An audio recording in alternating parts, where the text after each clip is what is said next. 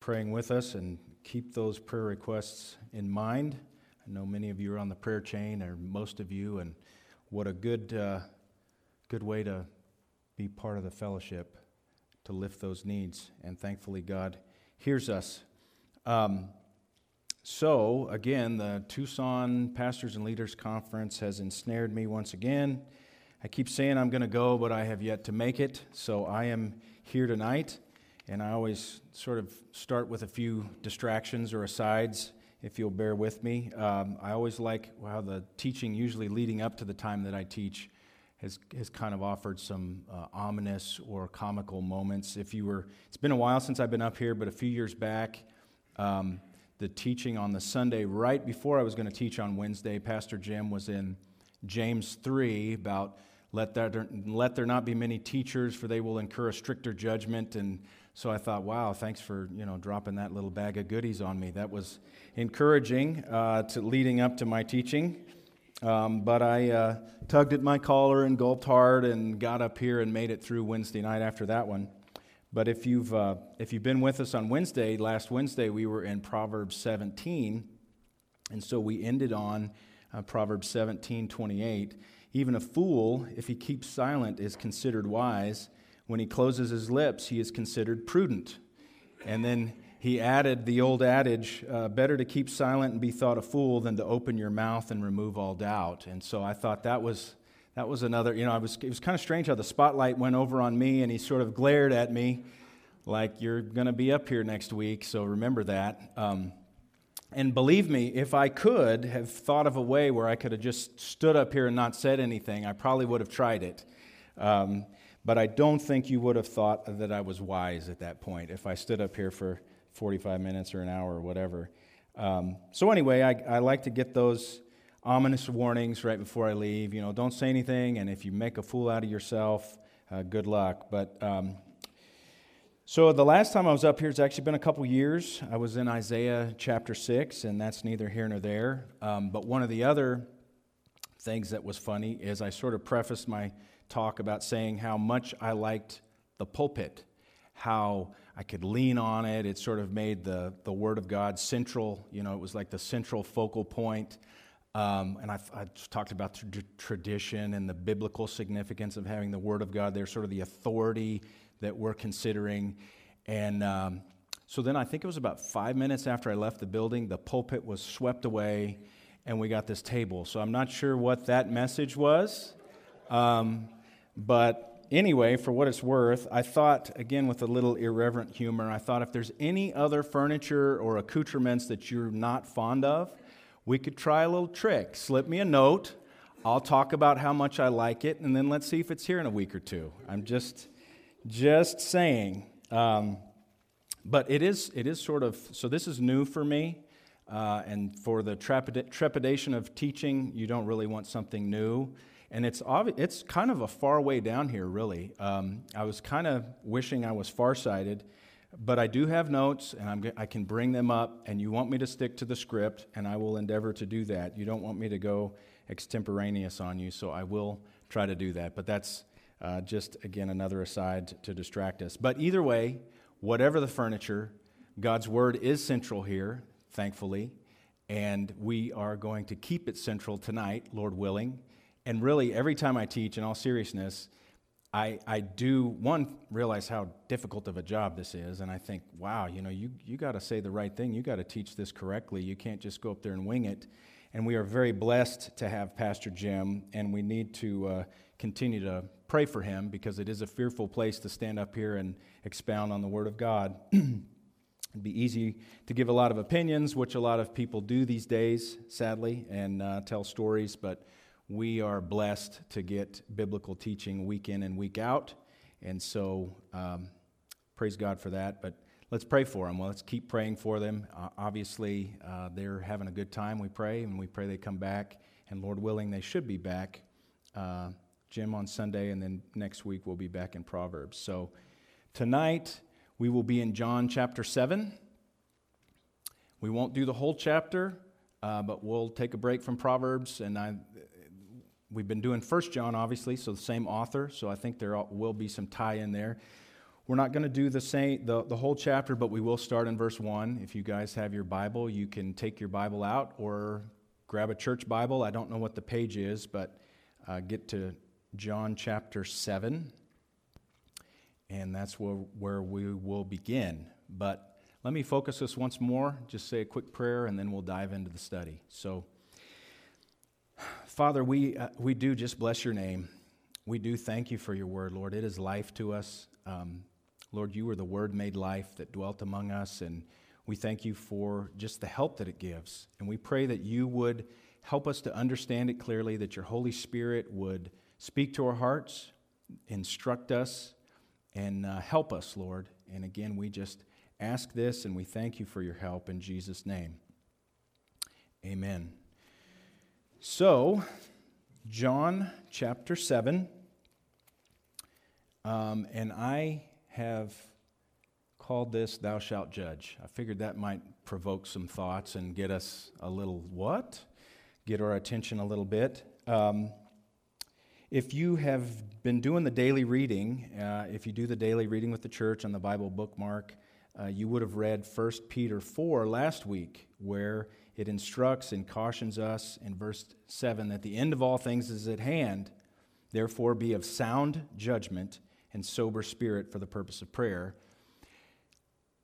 That's not something that we hear a lot. You know, we've heard don't judge, we don't hear judge, and so I thought this verse sort of dovetailed with where we would be in John, but we don't hear about judgment. But in reading through John, if you were doing the Bible reading, we read through the gospel last November, I think, plus or minus around there, and it really stood out to me the number of times that judging or judgment or judged was throughout the book. There was also a lot of references to eternal life, and we're not going to cover all those, although they kind of go hand in hand. But that was sort of challenging, especially in the climate of today and what we usually hear. And, first off, even just reading the gospel, I think every time I read it, I don't know if I'm alone in this, but anytime you read one of the gospels, there's a lot of times a sense where I go, man, am I even saved? I mean, this is, wow, I don't think I do any of this well. But this was another one that I just sort of was chewing on and considering, wow, it talks a lot about judgment. And when we get to verse 24, Jesus says it specifically. And so we're going to consider what he means, what he's talking about, and in this context. What's sound judgment? What is righteous judgment that we'll see Jesus refer to? And what does that mean for us? But let's start. I'm going to just read John chapter 7, beginning in verse 1 through verse 24. And then we'll come back. We'll have some discussion, and then we'll go through it, each of the verses, and see what the Lord has for us. But beginning in verse 1. And after these things, Jesus was walking in Galilee, for he was unwilling to walk in Judea because the Jews were seeking to kill him. Now the feast of the Jews, the feast of booths, was at hand. His brothers therefore said to him, Depart from here and go into Judea, that your disciples also may behold your works which you are doing. For no one does anything in secret when he himself seeks to be known publicly.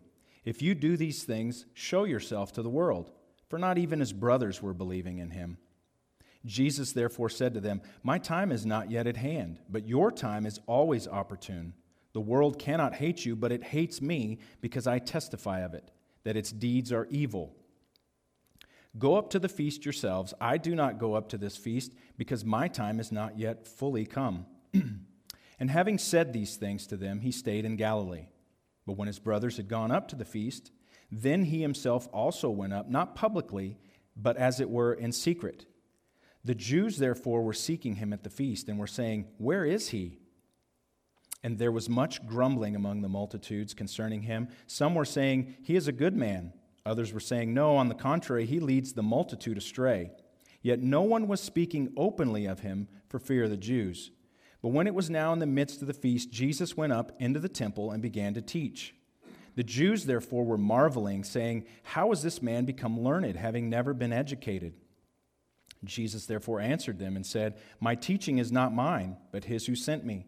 If any man is willing to do his will, he shall know of the teaching, whether it is of God or whether I speak from myself.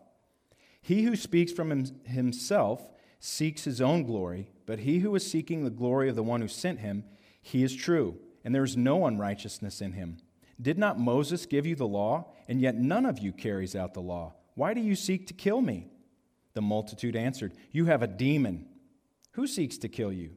Jesus answered and said to them, "I did one deed, and you all marvel. On this account Moses has given you circumcision, not because it is from Moses, but from the fathers. And on the Sabbath you circumcise a man. If a man receives circumcision on the Sabbath, that the law of Moses may not be broken, are you angry with me because I made an entire man well on the Sabbath? Do not judge according to appearance, but judge with righteous judgment." So that's where we're going to end. That's what we're going to cover tonight. And again, I highlight the last verse. Obviously, that's where the title came from. Jesus says, "Judge with righteous judgment." But we're going to look at the whole section in that context. But obviously, one of the famous verses that we know, maybe the only verse that a lot in the world know, is "Judge not, lest you be judged." But here we have Jesus saying, "Judge with righteous judgment." So what does that mean? How does that apply to us? Sometimes we want to boil the faith down, and a lot of people have boiled it down that way. I mean, I think sloganeering, marketing, branding, that's a pretty common thing. If you have a brand, it can be invaluable. You just have your brand out there, and people are drawn to it, and that's sort of the point of it, right, is to be drawn to this brand. It gets your time, your attention, your affection, your money. And many have tried to say, well, let's sort of boil it down for the church, and that's one. It's sort of palatable, it's acceptable. Don't judge lest you be judged. But here comes Jesus saying something that sounds different. So we're going to examine that. But I could stand up here, and I thought about giving you some slogans or putting up logos or whatever, little catchphrases, and I would say probably collectively we could come up with 99% accuracy. If I said, what is this? We would probably know it. And so there is power in that, and there's a tendency to want to do that, and yet God is so much bigger, right? I mean, we can't boil him down to that, to just one phrase or just one concept or thought. And I think Jesus highlights that tonight, and again, we'll touch it. The other one is just love, right? That's another one that people want to put on the church, and so we'll look at that. Well, is this unloving? Is this unloving for Jesus to say that? Because I thought it was, we just got to love and we just don't judge. And that's sort of the branding that a lot of people would want, and that's certainly sort of the cultural context that we're in. I mean, that's sort of what the world is pretty good at. They like that. I mean, if you talk to the world, don't judge, man, or don't judge, dude. I think that makes it official if you put man or dude at the end, and just love, man, or just love, dude. But again, it sort of begs the question, what does that mean? And we can justify those things. I mean, we could go and we could look at John 3:16 and say, well, God so loved the world, and 1 Corinthians 13, I mean, that's the love chapter. If you do all these great things and you don't have love, then you're a, sounding gong and a tinkling cymbal, or however that goes. And then Matthew 7, we're not supposed to judge, so that makes a lot of sense. Sounds good. So what is Jesus saying, coming along saying, judge with righteous judgment? Well, first off, if we were going to try to explain it away, we could probably, do what a lot of people say, well, that's a different word. That's a different word in the Greek. And so there's your distinction. When he's in Matthew, he's saying one thing. When he's in John, he's saying something else. Well, no. It's the same word. The word judge, it's actually, the original word was krino, if I'm saying that right, Krino. I don't know if that's the transliteration. It's used over 100 times in the New Testament. Interestingly, and 88 times it's translated as judge, but also determine or condemn 5 times, to go to law, to call into question, to esteem, and Strong's sort of expounds on the definition this way. So it can mean slightly different things in the context, but it's the same word. Strong's defines it as to distinguish, to decide mentally or judicially, to try, to conclude, to condemn, to damn, to esteem, to judge, among other words, and finally to think. So that doesn't help us. That doesn't solve our problem. It's the same word. Where he says don't judge and judge, it's the same word. So we're either going to have to find it in the context or we're going to have to find it somewhere else. And so others might say, well, maybe this is sort of optional, or this is sort of a special thing, like, well, if you're going to judge, make sure you judge with righteous judgment, or somehow conditional. No, again, this is a verb used here in this verse 24, and it's imperative. It's in the imperative sense, which basically means it's crucial. It's an authoritative command even, that it's vital. It's of vital importance. In other words, you have to do this. It's not optional, like, well, for those of you who do, this is what you need to do. No, this is an imperative. So maybe it's just an isolated verse. Maybe it's sort of an aberration. And again, the answer is no. Even in the broader context, I mentioned John 3:16, and again, that's interesting. I think even in one of the recent memorial services, Pastor Jim touched on John 3:16 and the broader context of it, and we've almost really sloganeered that verse, haven't we? I mean, for God so loved the world, we sort of shorten it, for God so loved the world, and it's true, it's absolutely true, and it is a crown gem of a verse that we would all love to and should commit to memory and even repeat to ourselves. I mean, I think that's healthy, and it's an absolute truism. We might go further to the next verse, 3:17. That's where we start talking about judgment again, and God sent not his Son into the world to condemn the world, to judge the world, but that the world through him might be saved. We sort of like that too, although that still seems to sort of possibly be at odds with the verse we're considering tonight. But then we get to John 3:18 through 3:21, and this is probably the less quoted section. We did talk about it again in one of the memorials recently. But Jesus says this, "He who believes in him is not judged.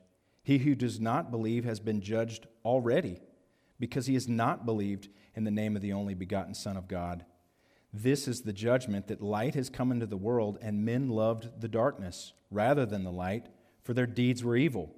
For everyone who does evil hates the light and does not come to the light, for fear that his deeds will be exposed. But he who practices the truth comes to the light, so that his deeds may be manifested as having been wrought in God." And these are the words of Christ. And so the context of God so loves the world is, guess what? He sent his Son, and his Son's not come to judge. You're judged already. You're already under condemnation, and the judgment is they love darkness rather than the light. The light's come into the world, but they love darkness. These are, again, we're sort of straying off our little branding here. We're trying to get the don't judge and just love man, and Jesus concepts truth, as if there is a truth, light, darkness, evil, hate. Those are stark and strong words, and not probably what the PR guys would have recommended if you're starting your faith, And then beyond that, though, the whole idea of don't judge and just love, we are going to get back to the verses and walk through those. But it's really sloppy thinking, and it is a judgment of sorts, and you guys are probably aware of that, and you've probably heard that. You heard people say, well, don't judge me, man, or I feel like you're judging me, or you're just judging me, or whatever. And I want to say, are you sure about that judgment? Because they are making a determined judgment that you are being judgmental. So the point is, we do judge. We have to judge. We have to decide. And even those who don't want to judge are judging. And I like the way, but we don't often think about that. We sort of get stumped. Oh yeah, we're not supposed to judge. Gosh, what do I even say? But they're making a judgment. So the question is, what is the measuring line? By what do we judge things? What is righteous judgment? And that's what we'll get to. If you're familiar with Screw Tape Letters, I like this book. If you haven't read it, read it. I think it's good. It's insightful in the way the enemy works. This came to mind in sort of thinking through these ideas, this sloganeering that we do, or maybe the branding that we do. But for those of you who are not familiar with it, Screw Tape is a senior demon. He's instructing a younger demon on how to tempt people, keep them out of the church, keep them from becoming a Christian or from being effective, how to tempt believers. And so the confusing part is the enemy there, it's capitalized, that's referring to God, because of course it's from the enemy's perspective, and so from his perspective, God is the enemy. But I'm just going to read this, and then we'll sort of talk about it. Screw Tape says, this is in the first letter, "It sounds as if you supposed that argument was the way to keep him," that's the person he's tempting, "out of the enemy's clutches," that's God. "That might have been so had he lived a few centuries earlier, but what with the weekly press and other such weapons, we have largely altered that." So the press has been bad for a long, long time. It's not just a new thing. "Your man has been accustomed ever since he was a boy to have a dozen incompatible philosophies dancing about together inside his head. He doesn't think of doctrines as primarily true or false, but as academic or practical, outworn or contemporary, conventional or ruthless. Jargon, not argument, is your best ally in keeping him from the church. Don't waste time trying to make him think materialism is true. Make him think it is strong or stark or courageous, that it is the philosophy of the future. That's the sort of stuff he cares about. The whole trouble about argument is that it moves the struggle onto the enemy's ground, that is, onto God's ground. Do remember, you are there to fuddle him." I like that. I know that's a long thing, so I don't know if you've had a chance to digest it or not, but the enemy is fuddling the world, right? When Jesus talks about righteous judgment, again, one of the definitions of it was think. I like the picture there of saying he's got a dozen philosophies dancing around in his head, and instead of examining them and saying which one is true or measuring them up against what the truth actually is that we'll see, he's sort of just confused. And so instead of asking the question, what's true or false or good or bad, you can get captured by slogans, by jargon, as he called it.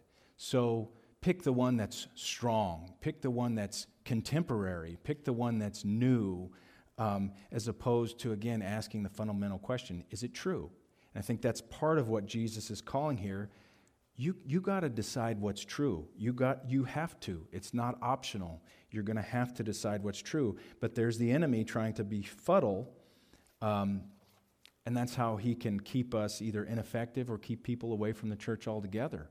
And it is seemingly harder and harder to engage people, because even now these days, people don't want to talk about reason or logic, and there's hardly anything about a civil conversation. It's that is a cultural thing. That logic and reason, that's a cultural thing. We don't believe in that. Which you eliminate that, and then you're left with just force of personality, force of persuasion, or some other jargon. Well, I don't know which one to pick. I guess I'll pick the one that's bold. And so, again, I think the enemy has used catchphrases. You'll hear it now, even when things are attacked. It may not be called false or false doctrine or false teaching. It's called outdated or antiquated, or, oh, that was just cultural. Let's explain that away this way. Or it's backwards thinking, or it's legalistic. And again, people can be legalistic about doctrines, but doctrines themselves are not necessarily legalistic. The question is it true or is it not? Or how about this one? This is a big boogeyman these days. Organized religion. You can try to just sweep anything out of the way by just calling it organized religion. Whether that organized religion is teaching anything true or not is not the question. It sort of becomes this overarching, don't even think about it. Just think of, if I just say the words organized religion, that's just so ominous that I don't want to have anything to do with it. But of course, there's even the Bible. There's nothing that says anything wrong about religion. I know we've heard about religion versus relationship, and we do want to know him truly. But James tells us pure and undefiled religion before God and the Father is this, uses the word religion. Care for widows and orphans, and keep yourself unspotted from the world. So the fact that man has corrupted religion doesn't necessarily mean that all religion is bad or false. But again, we don't really think through these things. And the same thing with organization. Is organization bad? Is it inherently bad? And we don't stop to ask that. Well, that's organized religion. It's horrible. Well, why? God is building his church. Christ is the head of the church. He's assembling the members. We're supposed to assemble together. That sounds like some organization to me. Again, there's no religious institution that's perfect, and a lot of them have been corrupted for sure. But that sounds like the work of the serpent, doesn't it? And so, again, just in the preliminary stages, I think we find on so many levels that sloganeering and jargon and all this stuff is undermining this little trite phrase of don't judge, and sort of supporting already what Jesus has said about instead judge with righteous judgment. And it raises the question, again, what does that mean, and what does that mean for us? What do we do? I think I have one more quote. This is another quote from C.S. Lewis that I liked, and it kind of goes along the same theme of, sort of dismissing things as outdated without judging them properly. He used a term called chronological snobbery, which is sort of an anathema to learning, and he defined it as the uncritical acceptance of the intellectual climate common to our age and the assumption that whatever has gone out of date is on that account discredited. It's just a fancy way of saying we think we know everything. And that is something that can hamstring us and hamstring the church. We look on the old stuff and say, well, that's discredited because it's old, because most people don't believe that anymore or whatever. And so, again, without thinking, it's sort of the same type of thing, accepting as, hey, this is the way everybody thinks. Don't judge, man. Just love, man.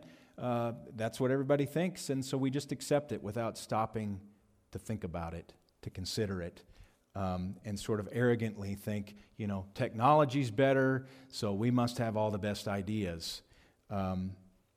Does that withstand biblical scrutiny? No, I don't think so. I pulled this verse from Jeremiah 6:16, which I like. Thus says the Lord, stand by the ways and see, and ask for the ancient paths where the good way is, and walk in it, and you will find rest for your souls. But they say, we will not walk in it. I mean, again, I feel like could apply right now. Here's the way. We've known the way. We've known the way for a long time.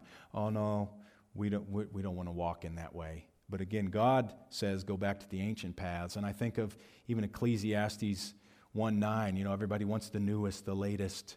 And it says there's nothing new under the sun. I mean, everything that's been will be. There's not really any new ideas. It's repackaged old ideas that really attack the one true idea. And again, I think that's what Jesus is getting at. Don't cherry pick the word, and don't go along with this sort of evolutionary thinking and just accepting. Well, that's what it is. Instead, seek out the ancient paths that he set for us. And just kind of as an aside, I think I had heard, that's not to dismiss the new. I don't mean to say that nothing new is good or that God isn't doing anything new. I think even if I'm correct, C.S. Lewis had a practice, though, of every new book he would read an old book, and they sort of judge them against each other.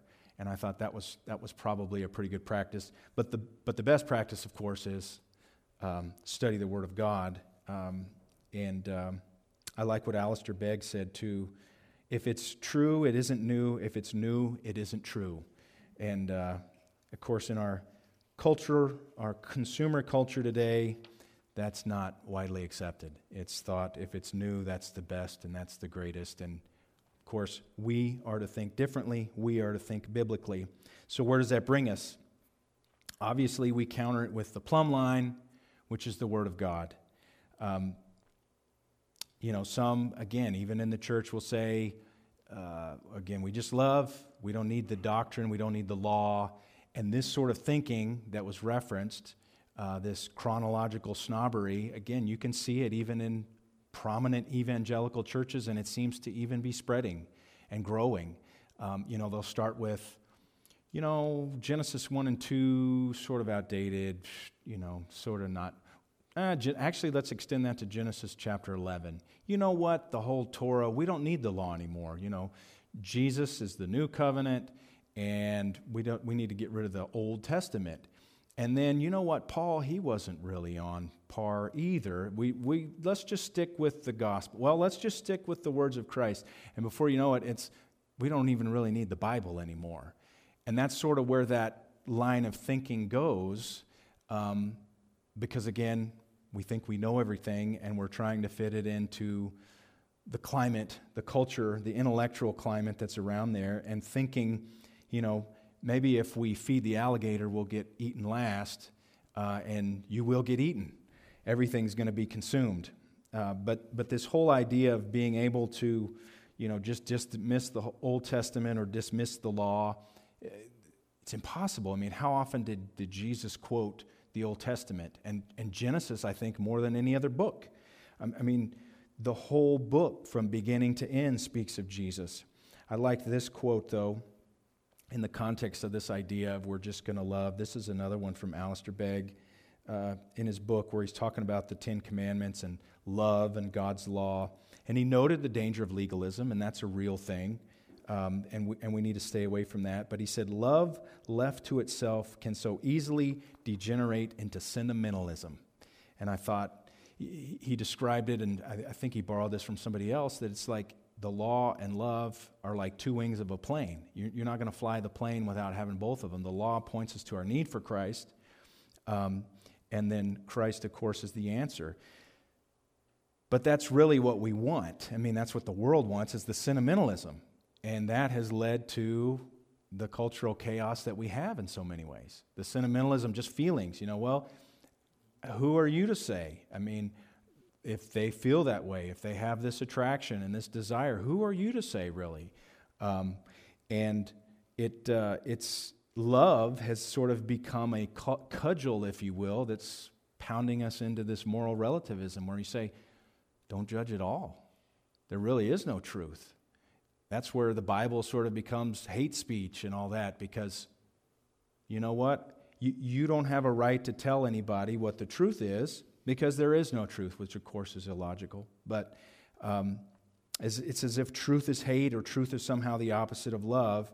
But we see Jesus is the perfect incarnation of both, the only one, perfect grace and truth, mercy and truth. And again, I think that's what he's getting at here. So, all of that, have I been sufficiently confusing? Are you all completely confused yet? Probably.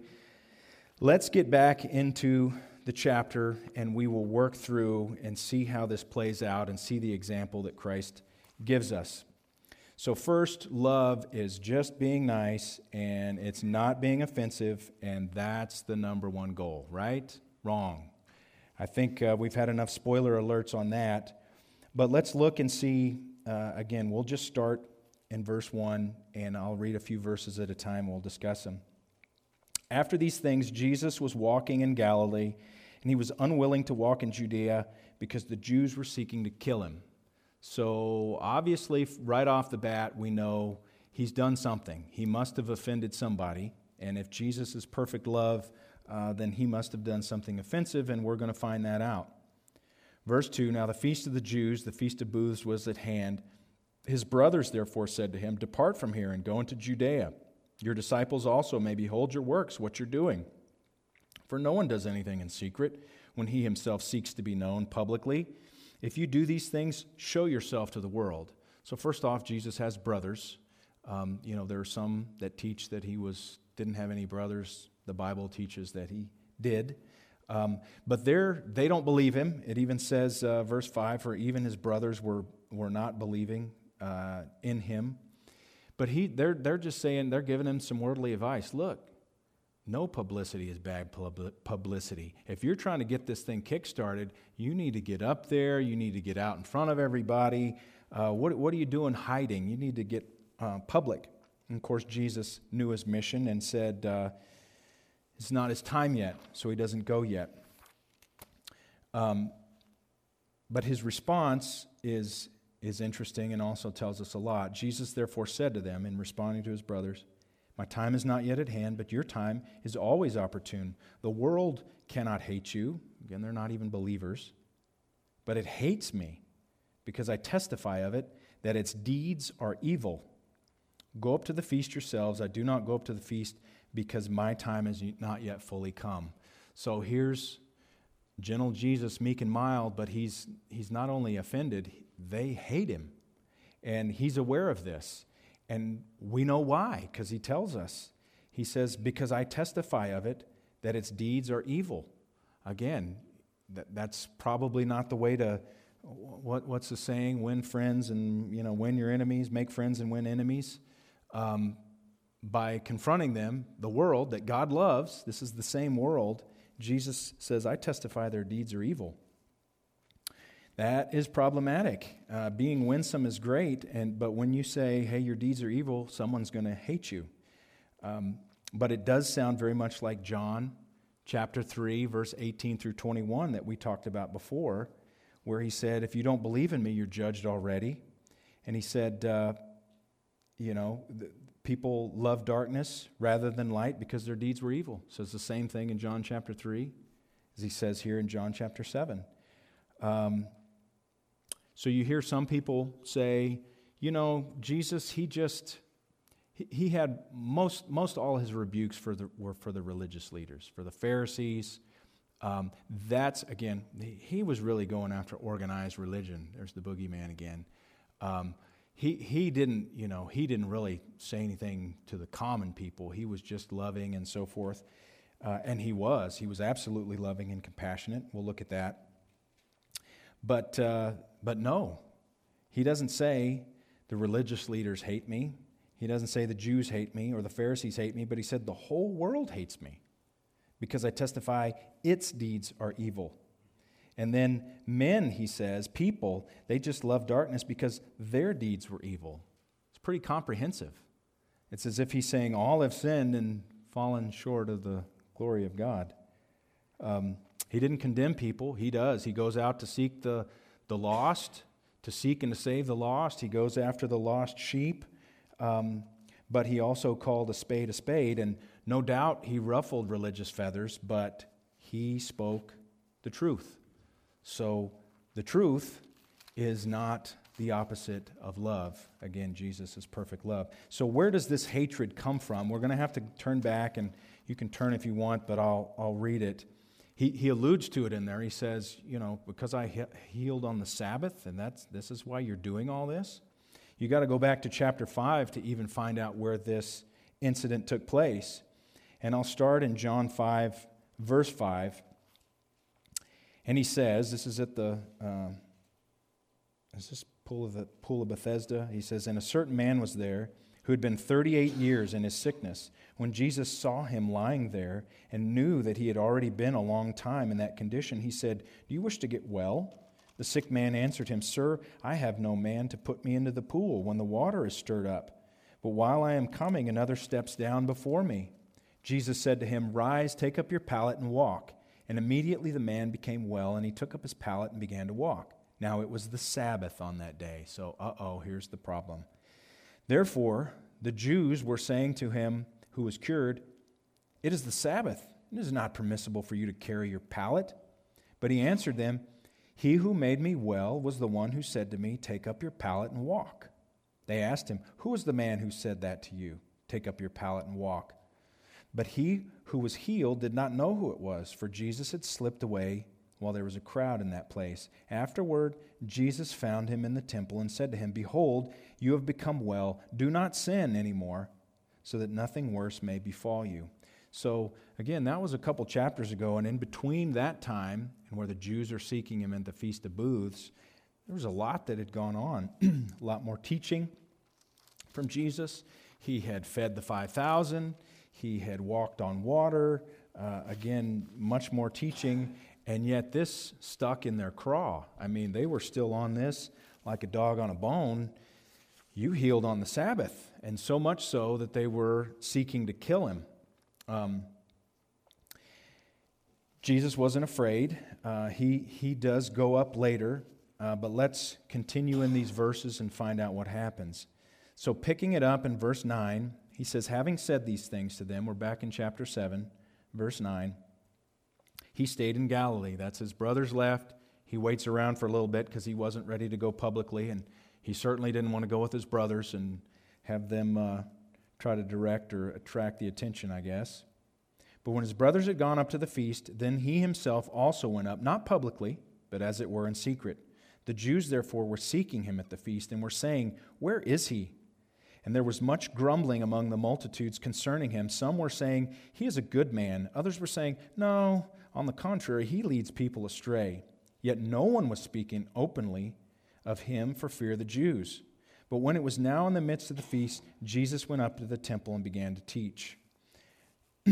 So, they go up, and again, there's sort of this mixed crowd here. You've got the Jews, you've got the leaders who are looking to kill him, and they're looking for him actively. He sort of sneaks in, but doesn't shy away from teaching. He comes up and he does start to speak, but in the meantime, the multitude's sort of wrestling. What do we do with Jesus? Some were saying, well, he's a good man. Some are saying, no, he's leading people astray. That's what he's doing. But it's interesting that they're all sort of mumbling or grumbling, as it says, but they don't want the Jews to hear. It's almost as if they're waiting to see what's the official word. We don't want to sort of take a side until we see what side they take. They were taking their cues from the leaders, and they're afraid of him, but Jesus obviously is not. He goes up, and then he answers, and I think this is probably the key that helps unlock the verse that we've focused on. Jesus answers them, and he takes them back to the plumb line of the Word of God that we've talked about. So let's pick it up. Well, we'll go ahead and read 14 and 15 and then continue on. 14, but when it was now in the midst of the feast, Jesus went up into the temple and began to teach. The Jews therefore were marveling, saying, "How has this man become learned, having never been educated?" Again, not asking whether what he said is true or not. It's how did he learn all this? Where did he get this from? Jesus therefore answered them. So here's the answer. And he said, "My teaching is not mine, but his who sent me. If any man is willing to do his will, he shall know of the teaching, whether it is of God or whether I speak from myself. He who speaks from himself seeks his own glory, but he who is seeking the glory of the one who sent him, he is true, and there is no unrighteousness in him. Did not Moses give you the law, and yet none of you carries out the law? Why do you seek to kill me?" So this is interesting. First off, he sort of establishes the authority of the Word of God. He appeals to it, right? He appeals to the law of Moses, but he says, check my teaching out. See if my teaching lines up with what God teaches, or if it's just what man teaches. Look at who is getting the glory, who is seeking the glory. Adam Clark, one of the commentators, he said it this way. He says, he speaks these words to draw the attention of the Jews from the teaching of man to the teaching of God. So again, he's inviting them back. He's drawing them back, saying, here, if you want to examine me, here's where you need to measure me by. Go see. Go look at the Word. And to judge rightly, you have to have the Word of God. David Guzik said this in the part where my doctrine is not mine, but his who sent me. He says, Jesus was an eloquent, gifted teacher, but he was not self-taught. Jesus was God-taught. His authority was not from any man, but from his Father. And really, Jesus is sort of establishing his authority there. Jesus didn't claim to be self-taught. He claimed to be God-taught, practically inviting his listeners, this is the way Guzik says it, to examine his teachings according to the Scriptures. Again, drawing them back. Here, righteous judgment, here's how you judge righteously. Start with the Scripture. But the second point is he must obey the truth. I mean, he points out, Jesus points out, you've got the law, you're not even obeying it. Here's another thing that Guzik says, quoting another commentator. There's a great spiritual principle behind the words. If anyone wills to do his will, he shall know concerning the doctrine. Spiritual understanding is not produced solely by learning facts or procedures, but rather it depends on obedience to known truth. I thought that was really good. And there are certain things that you know through experience, and you can say you believe them, you can recite all of it, and until you walk in it and do it, you don't really know it. You're not really putting your faith in it or your trust in it. And I thought, again, of the teachers of the law. Here they're appealing to this. They're mad because you're healing on the Sabbath, and, that's a commandment. We're to keep the Sabbath holy. And so they probably had this righteous anger in their own mind, probably not pure righteousness as we know, and yet they were off. And I also sort of think of, I think it was Mark Twain, the quote that was attributed to him anyway. It's not the parts of the Bible that I don't understand that concern me. It's the parts that I do understand that concern me. And it's obey what you know. Even if you don't know the whole thing, obey what you know.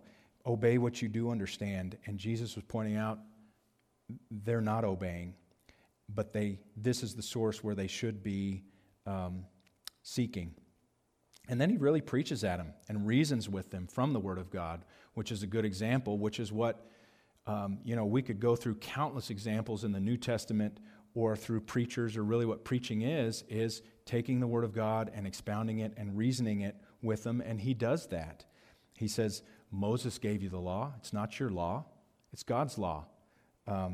He says, you break the law, none of you keep it. Again, all have sinned. I mean, it's as if he's saying to them, again, if you're trying to, keep your friends close and your enemies closer, well, he's not reeling in the enemies. He's saying, you know what? You got the law, and guess what? You're all lawbreakers. You're all sinners.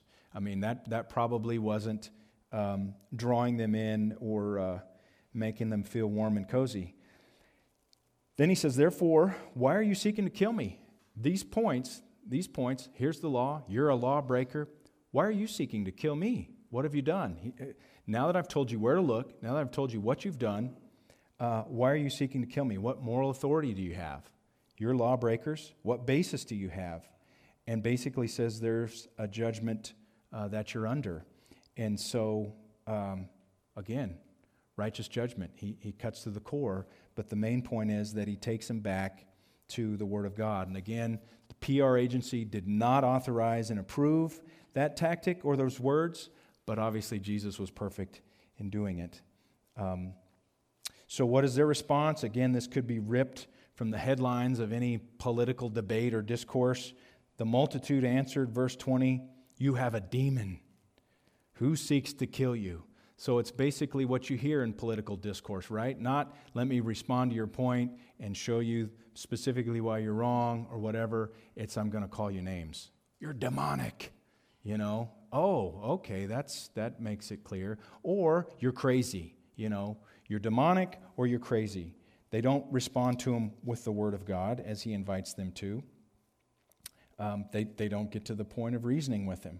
But Jesus continues. He answered and said, I did one deed, and you all marvel. On this account, Moses has given you circumcision, not because it is from Moses, but from the fathers. And on the Sabbath you circumcise a man. If a man receives circumcision on the Sabbath, that the law of Moses may not be broken, are you angry with me because I made an entire man well on the Sabbath? Do not judge according to appearance, but judge with righteous judgment. So he basically says, look, you're rationalizing your behavior, and what have I done wrong? Show me in the Scriptures.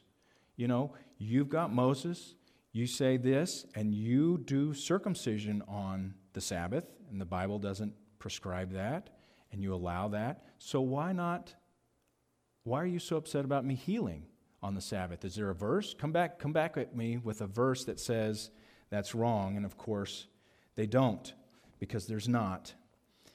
So we get to the crux here. Don't judge according to appearance. Don't judge, basically, with respect of persons, so as to please men or the scribes or the Pharisees. And I think of the multitude. The multitude is sitting there waiting for their cue. They're sort of going back and forth, mumbling to each other. Well, which way? They're the upper-ups. Which way are they going to go? That's the way we're going to go. That's the way we're going to believe. And Jesus even tells them, don't judge according to appearance. Don't judge by titles.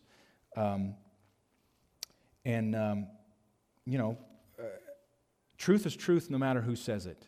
A lie is a lie no matter who says it.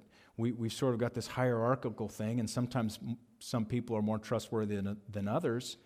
But even if everybody believed the lie, it's not true. And so don't just look at appearance. Don't look at the robe they're wearing or the color they are or anything else to determine. Again, Jesus is calling them back to think biblically. Look at the Scriptures and determine that way. Guzik said, I like this little quote, "The iconic figure of justice has a blindfold for this reason." Unfortunately, there's a lot of things where the blindfold is peaking, and it's in the justice system. And I could go and rabbit trail on a lot of that stuff where we're judging by a whole lot of other things besides just the individual and the claim and the merits of the claim. We've got to look at who the person is and their circumstances and da-da-da-da-da-da-da. And I won't go into all that, but the blindfold is supposed to be on. What is true and what is false? And Jesus is calling them to do that. And he says, so don't judge according to appearance, but do judge with righteous judgment. Give your sense and judgment of things according to the truth and the evidence of them. Practically, of course, this works its way out. I mean, God is a God of justice. Moses in Deuteronomy 1:17, he says somewhat the same thing. You shall not be partial in judgment. You shall hear the small and the great alike. You shall not be intimidated by anyone, for the judgment is God's. And the case that is too hard for you shall bring to me and hear it. And so practically, just there's going to be disputes among people. Practically, judge righteously because it's God's judgment. And we should be just in that. Again, sort of not by appearances, but by truth. But more broadly, even for all of us, we're not going to be in a position maybe to judge between disputes unless you have kids or grandkids. Then you're probably all right, and you may never get to the nut of the dispute, but maybe you can bring some peace. But most of us are not going to be called to mediate disputes like that, but we are going to be faced with decisions and having to think through decisions every single day. And we must judge and think and decide by the truth of the law and the Word of God. And I think about, so going back to sort of this catchphrase, don't judge, just love. I think of even, and we didn't really go into this earlier, but 1 Corinthians 13, love is patient, love is kind, it does not boast, it's not self-seeking.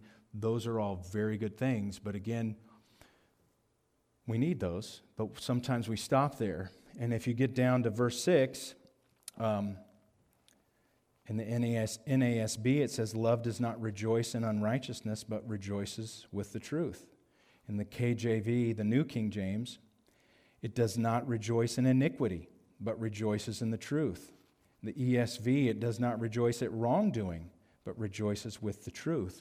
And even more than that, the first and greatest commandment, when we're talking about what is love and how do we walk out this love, this biblical love, well, the first and greatest commandment, of course, is to love the Lord our God with all our heart, soul, mind, and strength. Then we can love our neighbor as ourselves. So again, Jesus is calling us back to that standard, the whole counsel of God.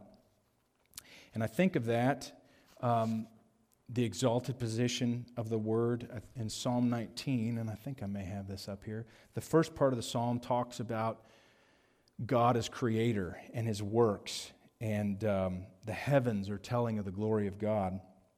But then starting in verse 7, it talks about the law and the truth and His Word, and I think is really powerful for us. The law of the Lord is perfect, restoring the soul. The testimony of the Lord is sure, making wise the simple. The precepts of the Lord are right, rejoicing the heart. The commandment of the Lord is pure, enlightening the eyes. The fear of the Lord is clean, enduring forever. The judgments of the Lord are true, they are righteous altogether. There's His judgments. They are more desirable than gold, yes, than much fine gold, sweeter also than honey and the drippings of the honeycomb. Moreover, by them your servant is warned. In keeping them, there is great reward. I just thought that captured it. Why do we go back to these things? Because the Word gives us wisdom. It guides us as we make these daily decisions and these daily judgments. It's pure and enlightens our eyes. And I like the picture of that even because it sounds very much like some of the verses that we looked at. In John chapter 3:19, light is come into the world, but men have loved darkness. If they had loved him, they would have come into the light, that their deeds would have been exposed. And I think about that concept again. I think this was C.S. Lewis as well, who says, I don't believe in Jesus and the Bible because I see it. I believe it because by it I see everything else clearly. The Word of God enlightens our eyes. We don't actually see light, right? I mean, you can say, well, I see the light, but light allows us to see everything else. And that's the way the Word of God is. It enlightens our eyes. It allows us to see. It allows us to judge correctly. But even some Bible teachers, and increasingly so, have compromised the Word of God. Back to this, love, which by love they mean sentimentalism, and sort of eliminating the standard of the Word of God, or a lot of the truth of the Word of God. That it's I'm okay with patient and kind, but not rejoicing in iniquity and loving the truth. I want to get a little squishy there. I want to sort of leave that out. And they're everywhere, and they're increasing. And you'll hear them on Christian radio and Christian TV, and even they'll have little blurbs on K-Love, I'm sorry to say. They may not say those things on K-Love. It's positive and it's encouraging, but they may not always teach the full counsel. And we see the effects of it. You can look at the statistics about those who are leaving the church or not embracing the gospel or the truth of God's word, or embracing a lifestyle that God calls an abomination. You can look at the statistics. Generation Z, you sort of have this steady percentage of people in a certain abominable lifestyle for decades, and then all of a sudden, Generation Z, it's like 10 times as much. Why? Have we not loved the truth? Have we not? Is there maybe it's just a sign of the end times, and that would be come soon, Lord Jesus. But maybe the church hasn't loved the truth, or too many have said, we just want a sentimentalism. We just want kind of hug and feeling. But it makes me think of Jesus when he said, if you cause one of these little ones to stumble, it's better that you had a millstone tied around your neck and be thrown into the sea. And if we're going to love our neighbors, we got to love all of our neighbors. And so we could love one neighbor and by giving them a hug and embracing maybe and tolerating and not loving the truth, but is that going to cause somebody else to stumble, or somebody else to stumble because they go, well, that must be okay because they've sort of embraced it and they haven't said anything wrong? Are we causing somebody to stumble by not loving the truth? I don't know, but it's worth consideration. It's worth righteous judgment. And I do think even in, we talked about Lot on Sunday morning a while back, and Lot's always a powerful picture because he was in the world. And you think of even Lot, he tolerated a lot of things, and his impact, we learn he's righteous in the New Testament, like Pastor Jim said.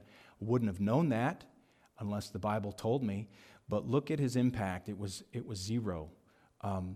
So yes, we're to be in the world and not of the world, but 2 Corinthians also says, don't be unequally yoked with unbelievers, and they're both true. Come out from among them and be separate, God says. And Lot didn't do that, and he lost his wife and his girls and his family, and he had zero impact. Nobody was saved. Was it just tolerance? Was it not a love of the truth? Again, I don't know. I think it's a warning sign, and that's something Jesus would speak to us when he says, speak to all of us when he says, don't judge according to appearance, judge with righteous judgment. Apply the Word of God to your every thought and your every action, and search out the Scriptures. And many of you probably know that. Again, I'm aware you guys are Bible teachers. Most of the people that are listening, you're familiar with the Bible.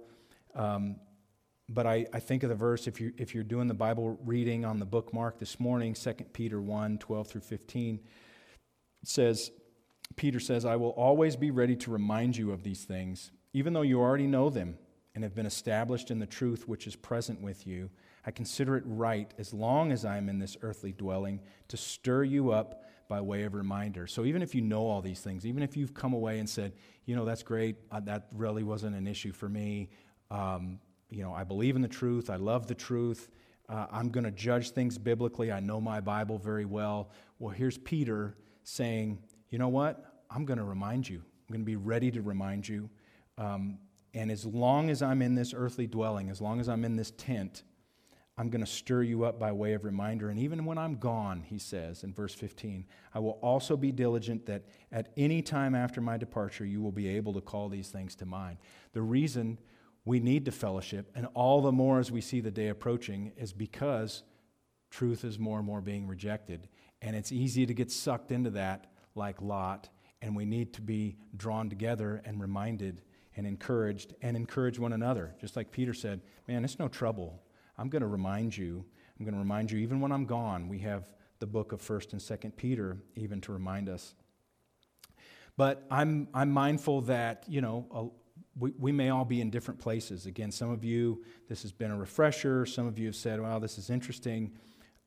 Some of you have been a little troubled. And you go, well, this talk of judgment, I've kind of got a mercy gift, and I just want to have compassion and love on people. And I would say, good, that's a godly gift, and use it, but use it in truth.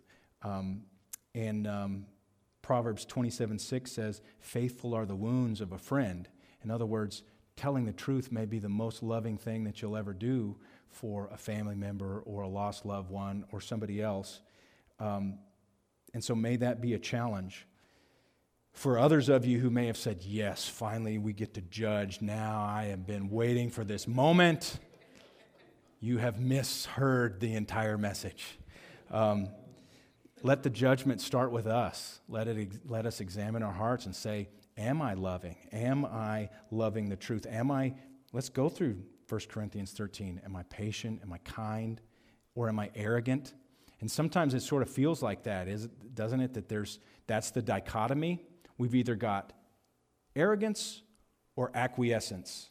And it's like one extreme or the other. We either have to just pound it over here and we don't speak the truth in love, or we just give up and say, whatever you want, just sentimentalism. And Jesus gives us the third way. Jesus gives us the only way to love and to act in righteous judgment. And I'm wrapping this up, believe me, I am. I will be done here pretty quick. I don't know how many of you saw Sabina movie. It was this last weekend. Voice of the Martyrs put it out. It was online. If you haven't seen it, I don't know if you can still see it there. It was a great movie, and I won't give away the story, but suffice it to say, it's about the Wormbrands who started Voice of the Martyrs, and Sabina was the wife. And it just struck me, this powerful picture of grace and truth towards the end. There was a Romanian Nazi who had killed a lot of Jews. And a believer in that story basically risked his life to confront him and called him a murderer, basically, to his face. Not in so many words, but pretty much in so many words. But then at the same time embraced him and extended the forgiveness as he was a victim of his crimes, and extended the forgiveness and love of God and literally embraced him. And I thought, that's it. That is grace and truth. That is righteous judgment. You call a spade a spade. He was a murderer. He needed to know that he'd broken the law, but that there's grace and there's forgiveness. Again, I won't spoil the rest of it, but if you do get a chance to see it, I thought that was good. And so then finally, there may be some of you, again, we're all sort of like the masses, the multitudes, and we're saying, is he good, is he bad? And all of us have to make a decision at some point. And maybe if you have never made that fundamental decision, who is Jesus and what am I going to do with him? Today's the day, because by not making righteous judgment about that, you are in a sense deciding. You have to decide, and by not doing anything, by not accepting him, you've decided, and he's called us to that. But as far as I know, most of us here are believers, and so I would encourage us, make that choice daily. That daily choice to say, I'm going to go back up to the plumb line of God's word. I'm going to inquire of him. I am going to not just judge things by appearance, not just what I think, not just what suits me best or what's most convenient. I'm not going to be the head of the church. Jesus is going to be the head of the church, and I'm going to judge righteously. So let me pray for us. We'll close in a final song and commit this to the Lord. Jesus, we thank you. We thank you for your words. We thank you for your boldness. We thank you for your truth. Lord, you confront us. You confront us in so many ways, and we read your words, and we know we've come up short. Lord, for anyone who is lost, who has never committed their life to you, never surrendered to you, I pray that you would humble them and you would reveal yourself to them, and that they would make that choice and they would decide to follow you and to surrender to you. For the rest of us, Lord, who know you, we thank you. We thank you for your grace and truth. We thank you that you've confronted us with your truth, both the necessity that we've all sinned, but then the grace that you forgive us, that you've known sin in our lives from the beginning to the end, and you saved us anyway. But Lord, we do desire to follow closely, to follow more closely, especially in these days. Give us grace to seek you. Give us grace to know you, to judge righteously. Whatever decisions are coming our way, Lord, may we not judge by appearance, but may we make good and godly and God-honoring decisions. And may we be salt and light in this world. May we not be like Lot, who squandered it for whatever reason and lost his family and everything else. May we be those, again, who are salt and light and who take others with us. Give us opportunities to reach people, to love people truly, and to share your truth. And God, we again just thank you for this evening. We pray for Pastor Jim and all the leaders and servants who are in Tucson, that you would bless them, that you would bring them back safely, and God, that you would go with us tonight. In Jesus' name, amen.